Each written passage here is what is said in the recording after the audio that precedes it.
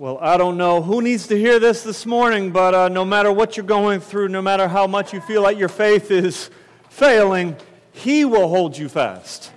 What a powerful truth it is to know that even when you drop your $1,500 Apple computer, He will not let your faith fail because He will hold you fast. But He will not hold your computer fast. And that's why our hope is in heaven. Amen, Montreux? Turn to Luke chapter 23, if you would. Luke 23. We're going to look at verses 50 through 56 this morning in Luke's Gospel.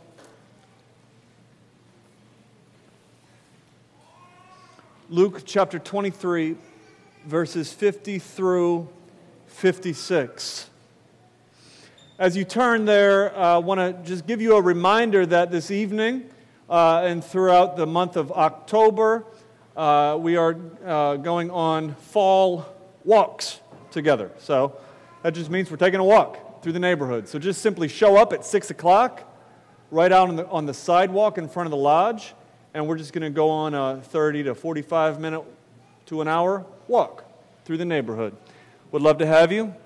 Would love to walk with you.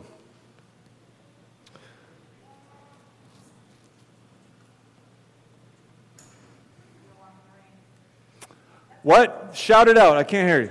What if it's raining? Is it supposed to rain this evening? If it's raining, no walk. If it's not raining, walk. All right, Luke 23, verse 50 through 56. Please follow along in your Bible as I read and then as I preach this passage this morning. Now, there was a man named Joseph from the Jewish town of Arimathea. He was a member of the council, a good and righteous man who had not consented to their decision and action, and he was looking for the kingdom of God. This man went to Pilate and asked for the body of Jesus. Then he took it down and wrapped it in a linen shroud and laid it in a tomb cut in stone where no one had ever yet been laid. It was the day of preparation and the Sabbath was beginning. The women who had come with him from Galilee followed and saw the tomb and how his body was laid. Then they returned and prepared spices and ointments. On the Sabbath day they rested according to the commandment. I want to speak to you this morning on this title, Persist While Perplexed. Jesus is buried. That's perplexing. And we are called to persist even amid perplexity. Let's pray and ask God for help as we study. Father, we ask that you would come help us right now as we look into this text. Help me as I preach, that I would preach your word. Help us as we listen to your word, that we would receive it. It's in Jesus' name. Amen.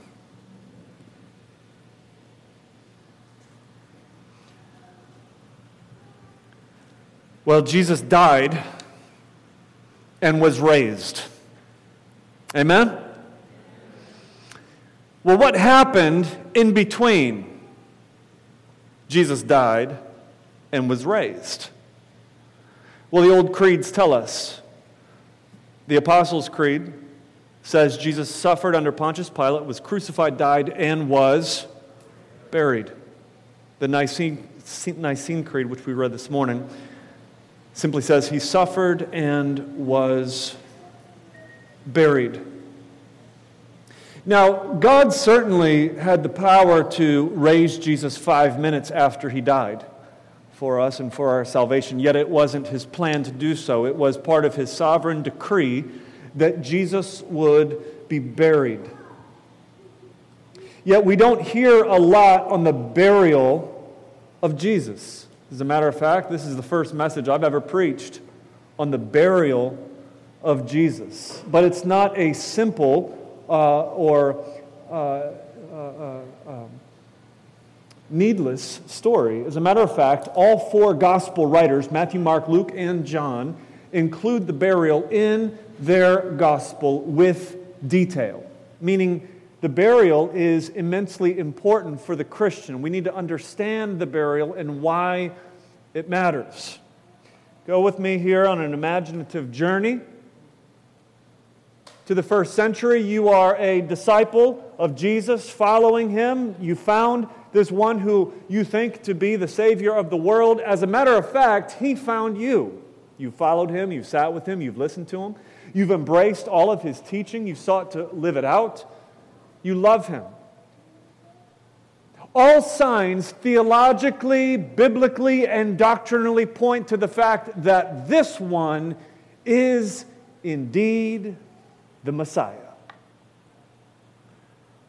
Not even a week earlier, you were with Him as He came into Jerusalem on the back of a donkey, the coronation of a king.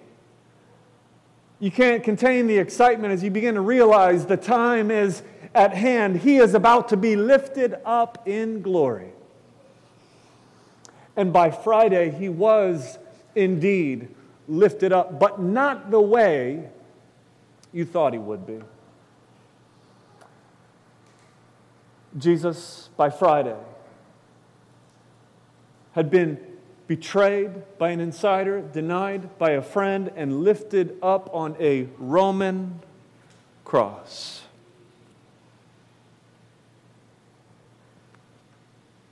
Give me 1 second.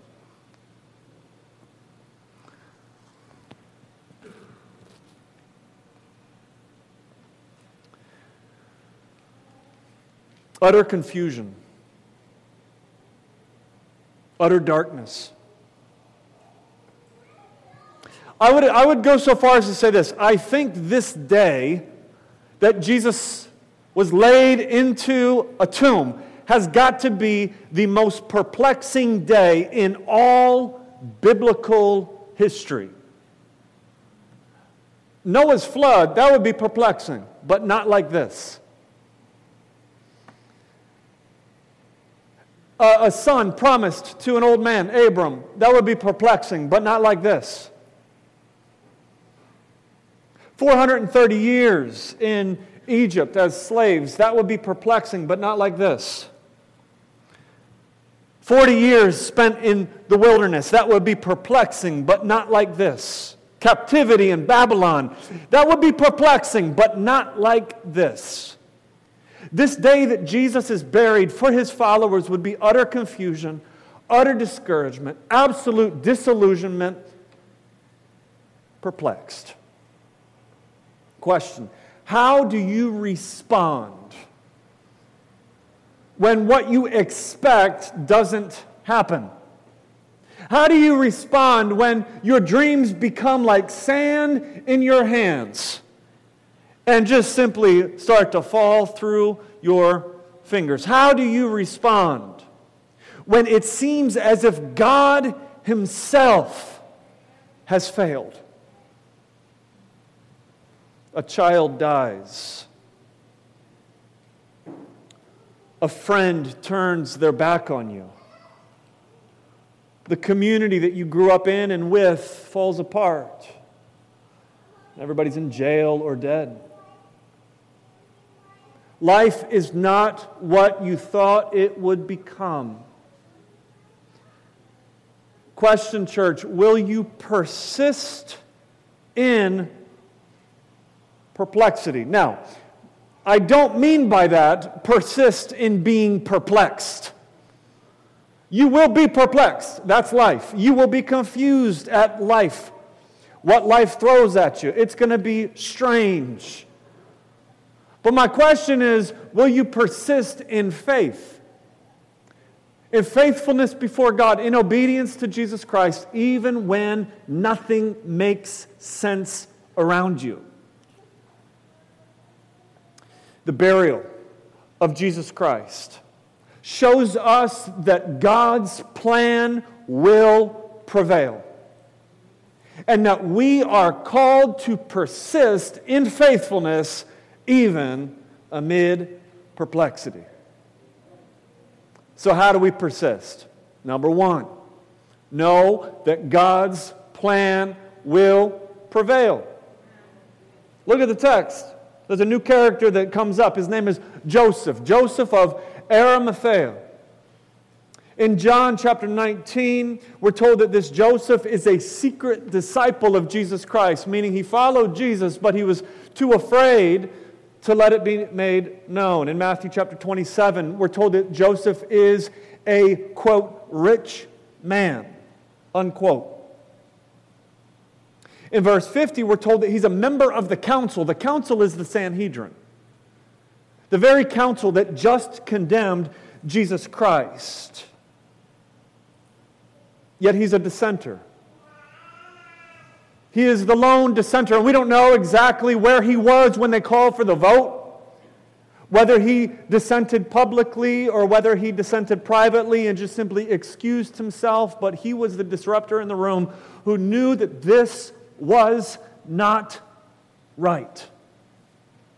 In verse 52, he asks for the body of Jesus Christ from Pilate. Rome had control of the body. No longer is this man going to be a secret disciple of Jesus Christ, but in his death he's going to expose himself, and he goes to Pilate and asks for the body of Jesus. Why does he do this? Better question is this: what is God doing in this moment? In Isaiah chapter 53, verse 9, we're told of the Messiah that he was assigned a grave with the wicked and with the rich in his death. Meaning the Messiah, when he dies, is going to die like a wicked man, and he's going to be with the rich in his death, aka buried with the rich. Here is a rich man who comes. He's got a tomb. This is the burial of the wealthy in his day. God is at work in this moment. God is moving in the confusion. When you look around and everything that is visible, all things visible with the naked eye, they don't make sense. You've got to know, church, that God is at work. In this moment, nothing makes sense to the followers of Jesus Christ based on what they can see. But if you could peel back and see what the angels see, the angels in heaven have got to be rejoicing in this moment as they see the plan of God unfolding as a rich man steps forward to take the body of Jesus. The plan of God is here unfolding. Let me show you a couple other points. First, Pilate agrees to it. God providentially moved in the heart of Pilate to say, yeah, take the body. Jesus dies, secondly, before sundown. Why is that interesting? Well, as we talked about last week, the crucified victims would often just hang for hours, if not days, until they finally died. Jesus had a very quick death on the cross. Was that not God's providence? That he would die before sundown. So that way we could have Friday, Saturday, and then resurrection on the first day, fulfilling the prophecy that Jesus would be in the grave for 3 days. Hosea chapter 6, verse 2. After 2 days, he will raise us. On the third day, he will raise us. John chapter 2:19, Jesus himself said, destroy the temple in 3 days, I will raise it again. Also, we see in the text that women witnessed the burial. Look at verse 55. It says, the women who had come with him from Galilee, these are his friends, they followed and they saw the tomb and how his body was laid. Why does that matter? Well, one of the first accusations that come against the resurrection of Jesus Christ is that the women were confused, that they went to the wrong tomb, that they didn't actually know where Jesus was buried. And so here, even now, we see God providentially moving. God's planning for that accusation. And so he shows the women exactly where Jesus is. The point is this: even though you can't see it, God is at work. Let me go on. He was buried in time for Sabbath. Think about this. Out of all 7 days he could have been buried, he was buried just before the Sabbath day. This takes us all the way back to Exodus chapter 20. God says, 6 days you work, 1 day you rest. That Sabbath day was the great day in which God's people said, we are not going to do work to provide for ourselves, but we are going to be reminded that on this day we wait on God.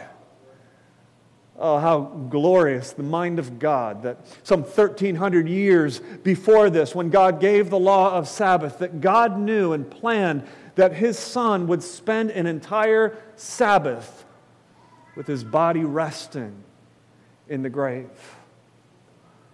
We see God providentially at work. The point, church, is this, that even though you can't see it, God is at work. Is anybody with me? Let me use an illustration here of a puzzle. Maybe you like puzzles. I don't like puzzles. I'm not going to throw puzzle lovers under the bus like I threw Lord of the Rings lovers under the bus a few weeks ago, but I just don't like puzzles. They take patience, meticulous waiting process, daily faithfulness that I just don't want to put into my fun time. But some people like puzzles. Have you ever done a puzzle? You take this box, 1,000-piece puzzle, you throw the pieces that are just all over the place, nothing makes sense. You look at the picture and you start putting the puzzle together. Somebody said this once. They said, if you can trust a puzzle company to make sure that every piece is in the box to complete it, can't you trust God that every piece is there for a reason? Look, church, in the last week, I've had a friend die from an overdose. The puzzle pieces don't seem to make sense at times, do they? One of our church members had a friend whose mother was hit by a car and killed this past week. Somebody lost a job. A best friend moved. A church closed its doors. Racism wreaks havoc in America. Violence is all over the place. I think of the MTA bus driver who Keisha knows, who was killed this past week. Violence is out of control. Somebody, a believer, a professing Christian, goes back to a life of sin.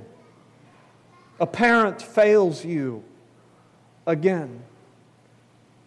You are looking at all of these different pieces and you're saying, this doesn't make sense. Like, I have an idea of a picture of where this is supposed to go, but as much as I look at the picture, I can't figure out how to put this puzzle together. Oh, and this is a 1 billion-piece puzzle, isn't it?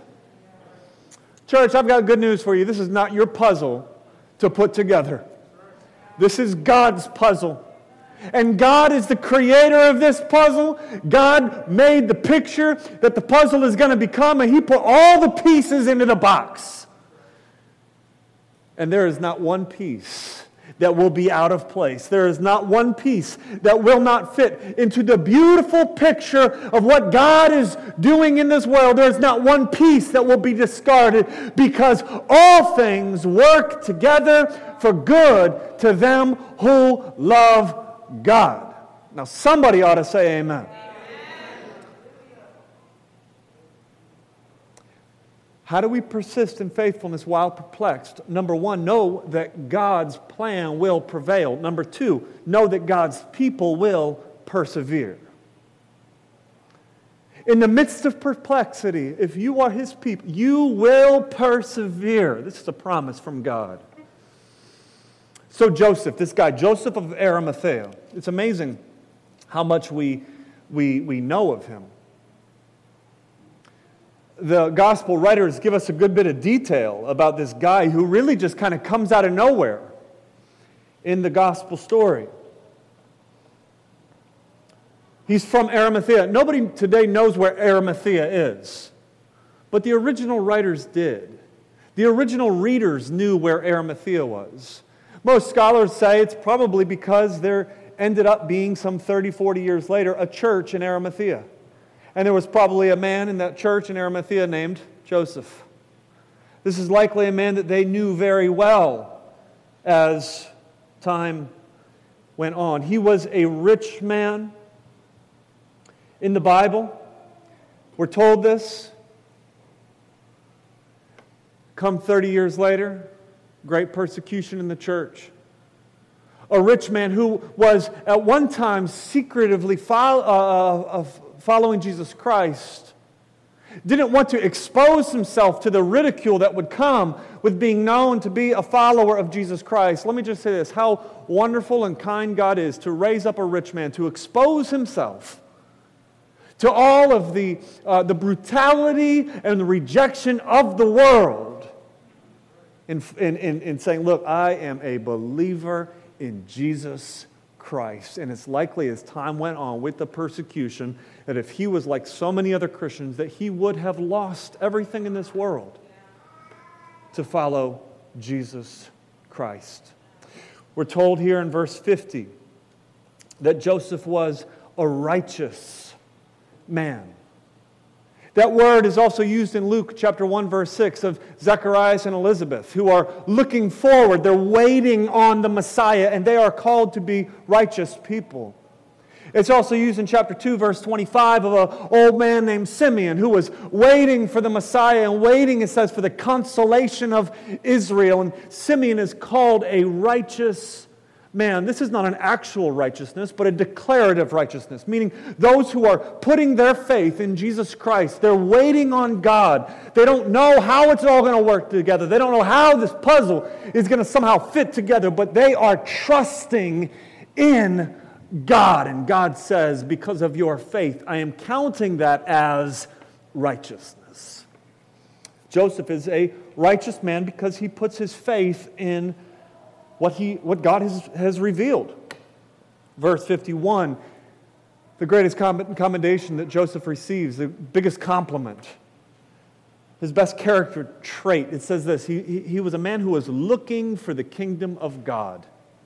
That word looking is the word waiting, which means he wasn't going about trying to bring the kingdom of God with his own power on this earth. He did not trust himself to bring about the kingdom of God, but he was waiting for the kingdom of God. He was looking for it with eager expectation. Now, he is perplexed, without a doubt.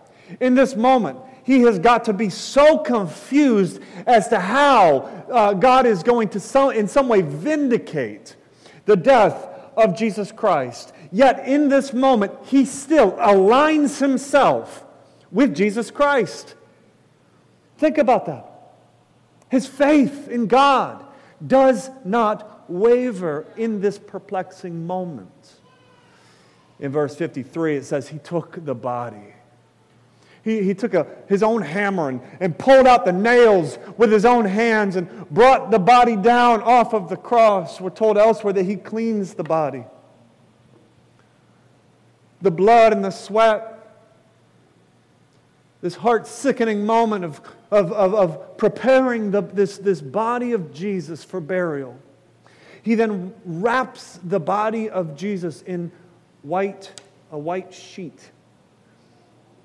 In John chapter 19:39, we're told that he and Nicodemus the Pharisee that was converted to Jesus, Joseph and Nicodemus took 100 pounds of spices and anointed the body of Jesus Christ. This is a burial of a king. Nobody was buried with this kind of grandeur. Not even any king in Israel was buried with this kind of grandeur. My point is this, is in Jesus' death, Joseph of Arimathea is lovingly, generously, faithfully glorifying Jesus Christ. He buries him in a tomb cut out in a rock. There would have been an opening about a yard tall in which you crawl down into and lay the body. We find out later, of course, a stone will be put in the opening by Rome. Now, verse 54 transitions to the women. Look at verse 54. It was the day of preparation. The Sabbath was beginning. Verse 55, the women who had come from Galilee followed and saw the tomb and how his body was laid. These women, who are these women? These are Jesus' friends. Luke talks about faithful women more than any other gospel writer. These women, we're told earlier in the Gospel of Luke, are the supporters of Jesus' ministry. How was it that Jesus actually had money? You ever thought about that? How did he eat? Well, he had missionary supporters.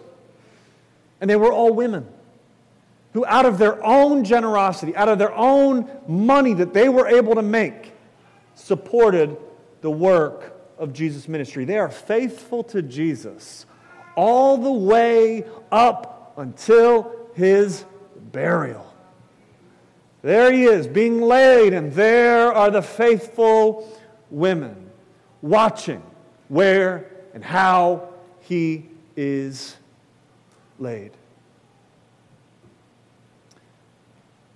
Verse 56, it says, then they returned and prepared spices and ointments. They are going to, just like Joseph, faithfully, lovingly, generously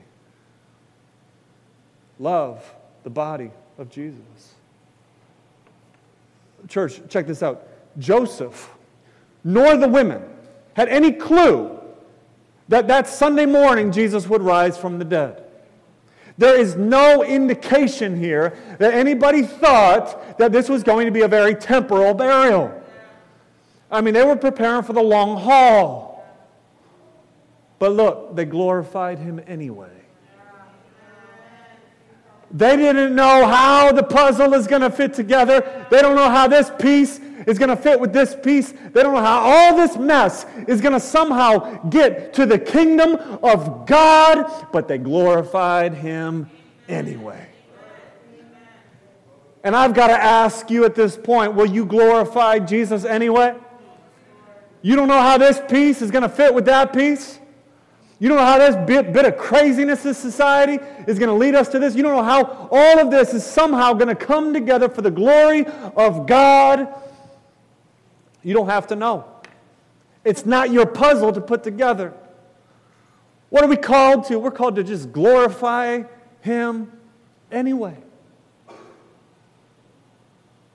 I've told you the story before of Horatio Spafford, haven't I? In 1873, he was sending his family ahead of him to England for vacation. And he had to come later because of some business that he had to take care of. And while they were on the journey across the Atlantic Ocean, their boat hit an iron sail ship and sunk. All four of his daughters, Anna, age 11, Margaret Lee, age 9, Elizabeth, age 5, and Tanetta, age 2. All four of his daughters drowned in the shipwreck.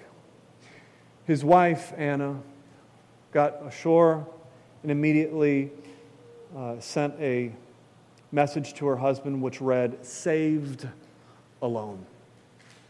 Horatio, when he received this message, jumped on a sail ship to head toward his wife, to be with his grieving wife.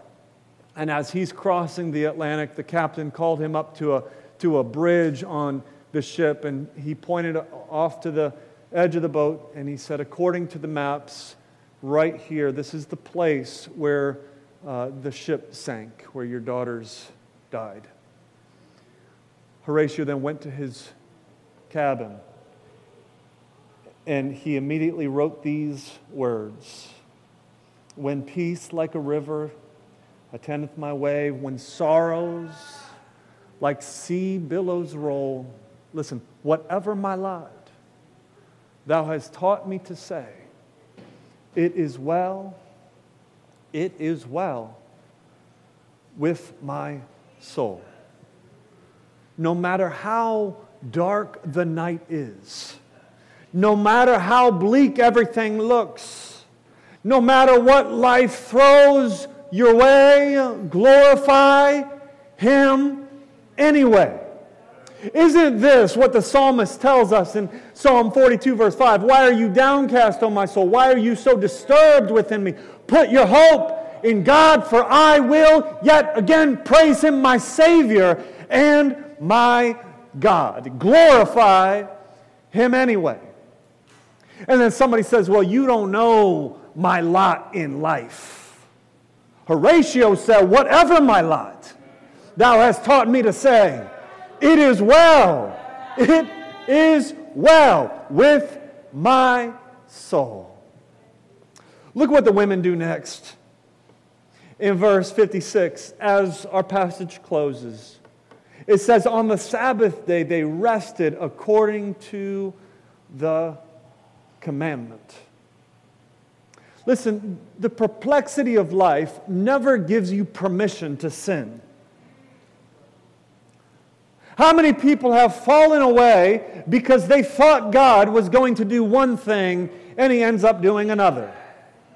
How many people turn on God because the puzzle pieces of their life don't seem to fit together? Like I said, there has never been a day in human history that is more perplexing than this day that these women are currently in. Yet they are faithfully obedient to the law of God. If there was any day where anybody would be tempted to say, forget Sabbath, I'm going to go get high, it would have been this day. If there's any dark night which would have seemingly given somebody the blessing to breach the law of God, it would have been this day right here. If there was any disappointment that somebody faced that would give someone permission to be permissive, it would have been this day right here. If there was any hopeless situation that would have given somebody reason to rebel against God, it would have been this day right here. But why did the women rest? It simply says it was according to the commandment. Yeah, they glorified Him anyway, and check it out, they obeyed Him anyway. How do we do this? How do we have this kind of persistence? When I was a kid, we would go to an amusement park called Geauga Lake. Geauga Lake is how you said it. Geauga Lake. It was near Cedar Point, which you guys probably know about Cedar Point. We went to Geauga Lake because they had coupons. Cedar Point eventually put them out of business.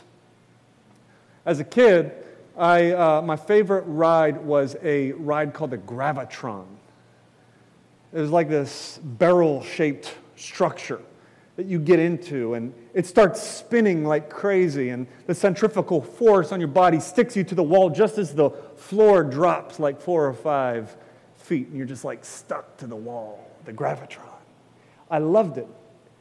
The lines were short. I was probably the only person in the park that loves the Gravitron. So I would just ride it over and over and over, 4 or 5 times in a day when we would go there. And I learned something early on. Actually, there was this dude that rode the Gravitron, like literally, whenever we went to this amusement park, there was this man, a grown man, on the Gravitron. And I watched him, and he would always be looking up out of the Gravitron, and his eyes would be following something.